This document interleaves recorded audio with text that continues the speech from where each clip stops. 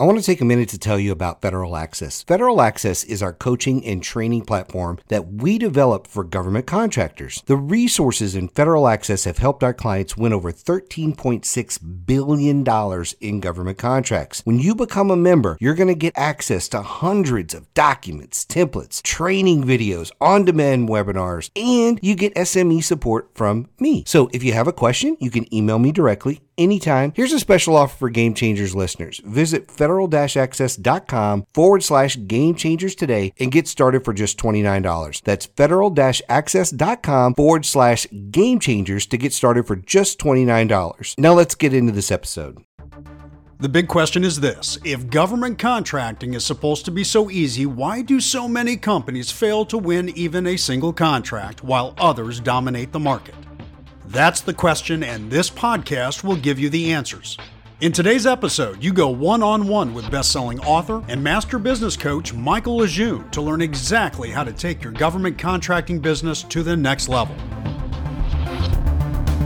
Hey everybody, Mike Lejeune here. I want to record a really quick podcast for you this week. It's on a topic that I think is really simple, so it's probably not going to take me a whole lot of time to explain it. The topic is on rules of engagement. I get a lot of questions from people that kind of start like this. They'll say, can I fill in the blank? It'll be things like, hey, can I talk to a contracting officer? Or when do you recommend we do this? Or I'm butting up against this practice here and I'm looking for a best practice and I don't know if it's okay to do this. At the heart of these questions, it's like government contractors are asking for permission. Like, hey, I feel like I need permission to go and do this thing. So can you give me permission almost? Or what are the parameters? What are the rules, if you will, that I have to follow as a government contractor? And while there are rules, things we know as the FAR, there are rules that you tend to have to follow. I want you to back up for a moment and I want to think about your personal rules. So I have 3 personal rules that I follow, and I'll get into those in a minute here. The way that I follow this is a little bit different than a lot of folks. So if this is your first business, if you're an entrepreneur and this is your first business and you were an employee prior to this business, then a lot of times you have an employee mindset that you have to break in order to be an entrepreneur. In order to be a successful entrepreneur, you're going to have to break those things. When I look at the way employees are designed, if you will, the way they're built in the factory, companies mold employees to follow rules. There's a lot of rules on how you do absolutely everything. And quite honestly, most of the rules are just total garbage. Most of the rules that companies implement derive from one of 2 reasons. One is they're afraid to make any mistakes. And the second one is it's really like a power hungry thing where they want to micromanage you. Those are the worst possible reasons to not make a decision as an entrepreneur. If you are power hungry and you want to control every move of your people, you're going to have a really difficult time building a company. And if you're worried about making mistakes, you are going to have a really hard time building your company. I make mistakes every single day, and my thing is we'll just correct it. It's not a big deal. We'll correct it. The employee mindset is typically baked into you, and the longer you're an employee, the longer that is baked into you, meaning the harder it is to strip that out and have an entrepreneur mentality where you're not as concerned about making mistakes. You're not as concerned about power or any of that kind of thing. Your focus is more about the success of the company and the success of your team and those sort of things, you know, the success of your clients, all of that wrapped up into one. It's almost indistinguishable which one is first because they all mean a lot to you. You know, yourself, your company,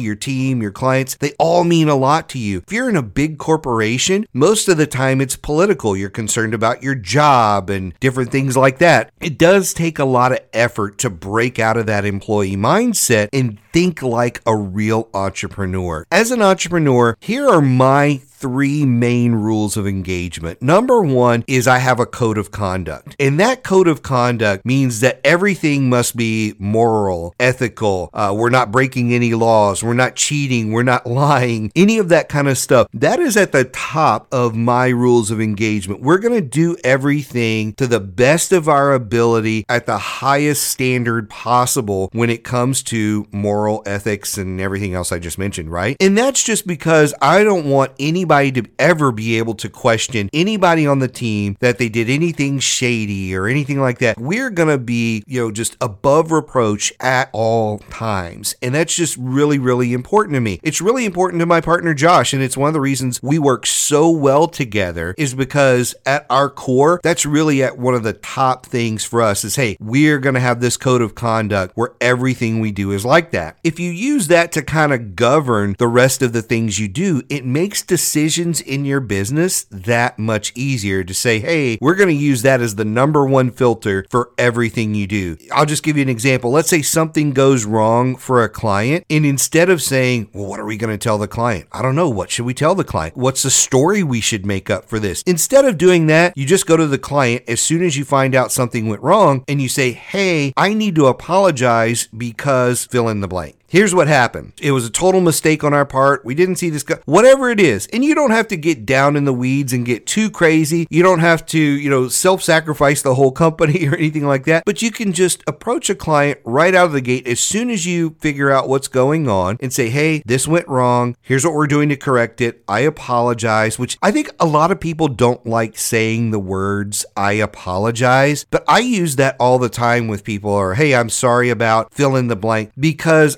I feel that way, and I want to be very transparent about that, and I don't think it makes anybody weaker. You'll see all these little videos online about never use the words I'm sorry or I apologize. Use this phrase instead. If you're late for a meeting, using this crap line of thank you for your patience, no, you need to apologize because you have abused everyone's time, even if it was a mistake, even if your car broke down and your cell phone ran out of batteries, that is your fault. You need to apologize for that. I highly recommend using the actual phrases you need to instead of these catchy little buzz phrases that people will say. You should replace these weak words with these strong words so you don't look weak to everybody else. It's okay to look weak. It's okay to be vulnerable. It's okay to, guess what? Here's the naughty word, be honest with people. That's at the core of my code of conduct. And again, if you use that as a filter, it makes everything else super, super easy. Number 2 is ask questions.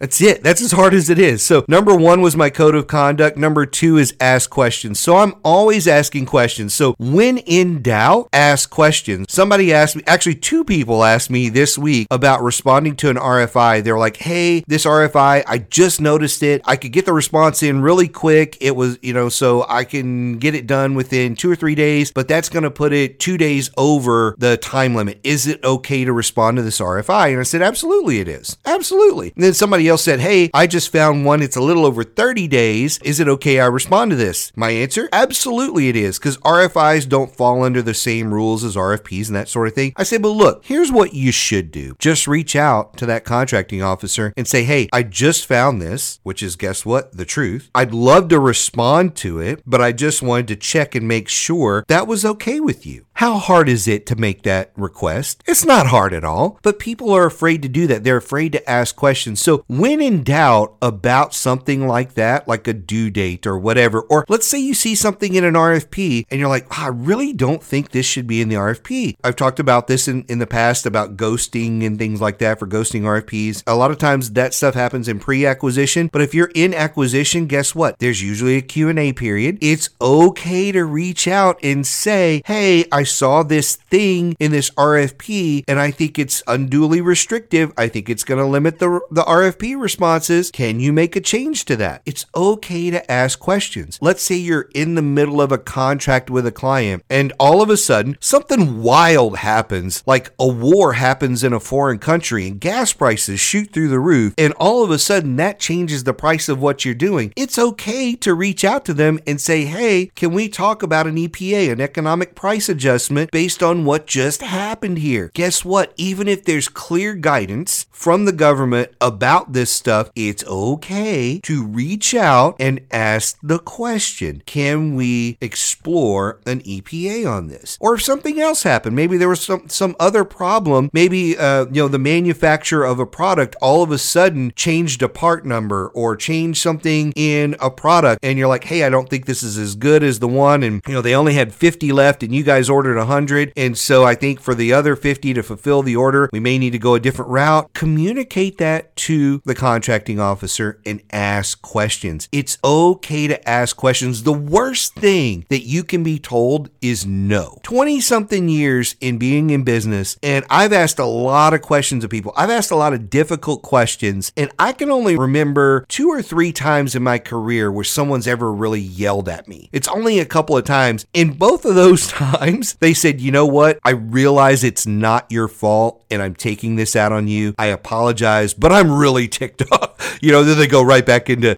screaming at you or whatever. But it's only happened to me a couple of times, and that's in 20 plus years of running a company. So I find it's okay to ask questions. So when in doubt about anything, a due date, a requirement, a regulation, or if there's something you don't know and you're afraid to ask the contracting officer, reach out to us. Reach out to LinkedIn. Reach out on Google. Reach out and ask some questions and educate yourself and figure out what the next course of action is. Don't just look at the rules. Don't just look at a date and say, well, they said this was due by Friday. It's now Saturday, so nothing I can do about that. If it's an RFP, you're right. There's nothing you can do about that. But if it's anything else, you can respond. There's a lot of times where just because there's a due date, just because there's a requirement in something, doesn't mean you can't ask a question. And that goes for everything in life, but especially when I'm dealing with my business, I ask questions all the time. Can I do this? Would you consider that? Ask questions, and you will be surprised at, number one, how it changes the relationship, because now you're creating interaction with that buyer. So that's awesome. Or with a teaming partner or whatever, because this happens with your teaming partners as well. Something will go wild and go to the left field, and you need their help. You got to pick up the phone. You've got to ask questions. You've got to ask for help. It's okay to ask questions. It's okay to ask for help. Number 3 is do your best. That's all I can ask from you, is just do your best. It doesn't matter what you're doing. Do your best. Not my best, not Lockheed Martin or General Dynamics best, not your competitor's best. Do your best. Not whatever your mentor's best is. It's your best. Do the work that you're doing to the best of your ability. And if you do that, that's all anybody can ask of you. Now, if you're not putting in the full effort, that's a real easy one to say, you know what? I'm not giving this 100%. I'm giving it 45%, at best, right? That's easy for you to recognize and correct. And if you do that, your team will do that. If your team always sees you doing your best, you will raise the standard on your team. That was one of the main comments that people always made about Michael Jordan, is when he just walked onto the court, whether it was in practice or in a game, he increased the level of everybody around him because he was pushing himself so hard to always do his best. And he was pushing other people. Hey, this is not your best. It's not your best. You need to raise your level. You're only giving 75%, or you're only giving 89%. I know you got 11% left. Do your best. And if you do your best, you leave everything on the field every single time, I guarantee you will sleep really, really good at night. I'll recap those real quick. The code of conduct. Number 2 was ask questions. And number 3 was do your best. So number 1, code of conduct. Number 2, ask questions. Number 3, do your best. Simple rules of engagement that just allow you to focus on doing what's right, asking questions. And asking questions is also kind of a subtle one where I call it advocating for yourself and your company. You're advocating for yourself when you are asking questions of somebody or an organization. And it's okay to advocate for yourself. And then when you're just doing your best, again, that's one of those things where you can walk off the field, leave your office, whatever you want to call it, every single day and say, I gave it my all. And if you do that, I guarantee you are going to see success in your business. You follow your set of rules. You advocate for your company by asking questions, and you give it your all. And look, those are my simple rules of engagements. Nothing difficult about that. Super, super simple, but that guides my mindset, which is your most important asset in business, your mindset.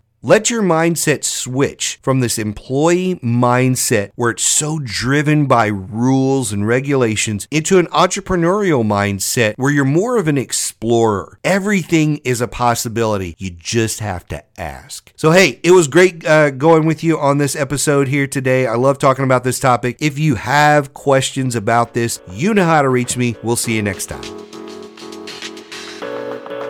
Thanks for listening to Game Changers for Government Contractors. For a full list of episodes and other resources, be sure and check us out on the web at www.rsmfederal.com/gamechangers.